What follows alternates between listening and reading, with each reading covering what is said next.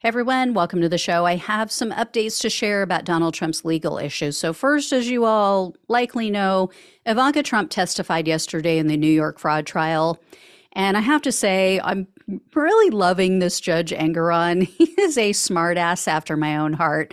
When Ivanka's name was announced as the next witness, he said, quote, "Who's she?"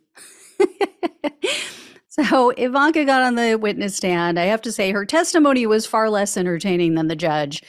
She basically denied knowing anything, and she repeatedly said, "I can't recall." And she tried unsuccessfully to distance herself from the attainment of loans for the company. But as with all the other aspects of this case, the attorney general had written evidence. They literally have receipts tying Ivanka to these deals, to the financing. Now, of course, she's not a defendant in the case, so it won't affect her in that way. But the evidence proves that she was aware of the fact that Trump's net worth wasn't as high as what he was leading lenders to believe. So, for example, in 2011, Ivanka was working to secure a loan for Trump's Doral golf course in Florida. The lender, which was Deutsche Bank, had agreed to the loan with some stipulations, with some conditions. Trump had to personally guarantee the loan, and he had to maintain a net worth of at least $3 billion. Well, in an email exchange with a Trump Organization attorney named Jason Greenblatt, he expressed to Ivanka, quote, "The net worth covenant and DJT indebtedness limitation would seem to me to be a problem." So Trump's own corporate attorney knew he didn't have the net worth to meet these requirements of at least $3 billion. Well, Trump had apparently told Deutsche Bank at this time that his net worth was greater than $4 billion. Whoops.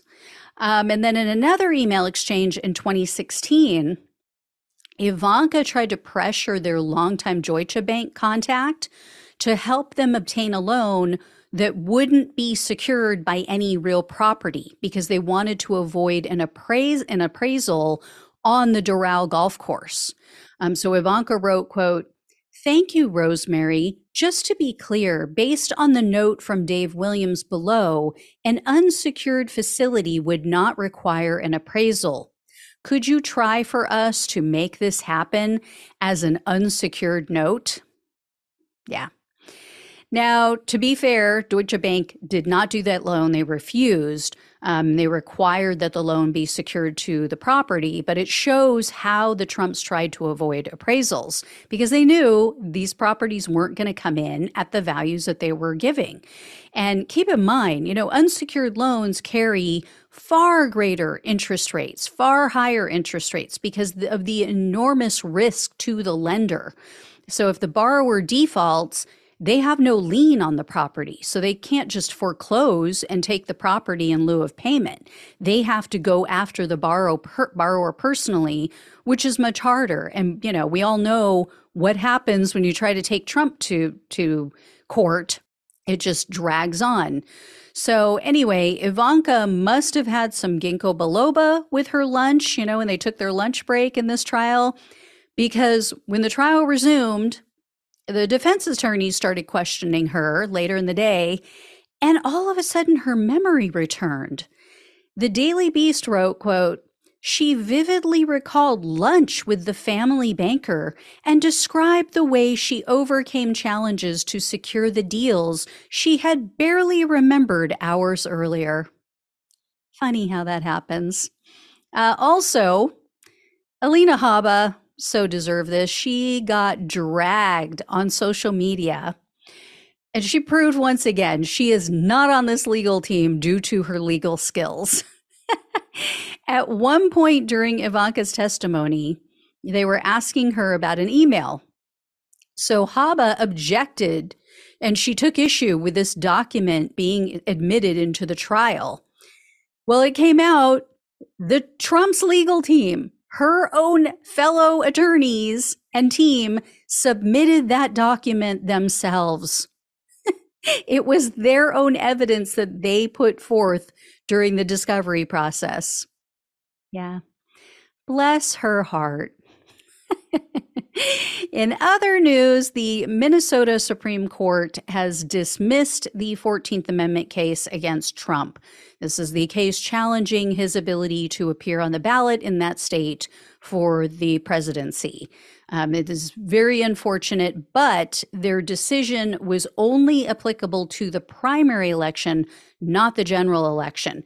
They wrote, quote, "There is no state statute that prohibits a major political party from placing on the presidential nomination primary ballot or sending delegates to the national convention supporting a candidate who is ineligible to hold office."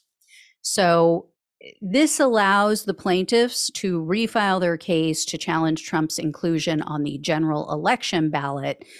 So they'll have to wait until then. Of the 9 state Supreme Court justices in Minnesota, there were no dissenting opinions, surprisingly, but 2 of the justices abstained from the case. So the plaintiffs issued a statement which said, quote, "We are disappointed by the court's decision. However, the Minnesota Supreme Court explicitly recognized that the question of Donald Trump's disqualification for engaging in insurrection against the United States Constitution may be resolved at a later stage. What worries me is how this decision will affect the other 14th Amendment cases that are currently underway and being reviewed by courts in other states." And I've personally had a change of heart about this issue. I once thought this is a bad idea. It's not something the court should decide. But I was listening the other day to former U.S. Appeals Court Justice Michael Luttig, and he explained the real core of this issue. I believe that the courts now should be the only ones deciding this matter, because Luttig, who's a Republican, by the way, you guys might remember, he testified before the January 6th Select Committee. I mean, he is a hardcore conservative. And he explained that this is no different than any other constitutional requirement for running for president. It is no different than the age restriction we place on someone saying you have to be at least 35 to run for president. It's not a matter of opinion. It is just a matter of what the Constitution says. If a 10-year-old tried to run for president, they wouldn't be allowed to do so because the Constitution says they cannot. Then the Constitution says someone who took part in or supported, gave aid and comfort in an insurrection cannot run for president. So it is that simple.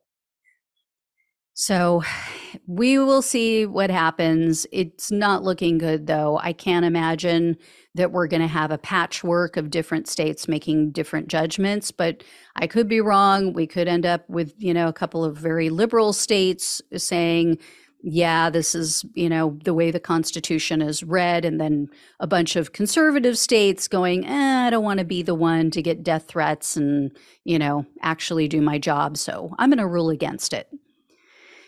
Anyway, I'll keep you all posted on all of this. Thank you so much for watching and listening. Please like this video, share it with everyone you know, become a subscriber if you have not, become a donor if you can.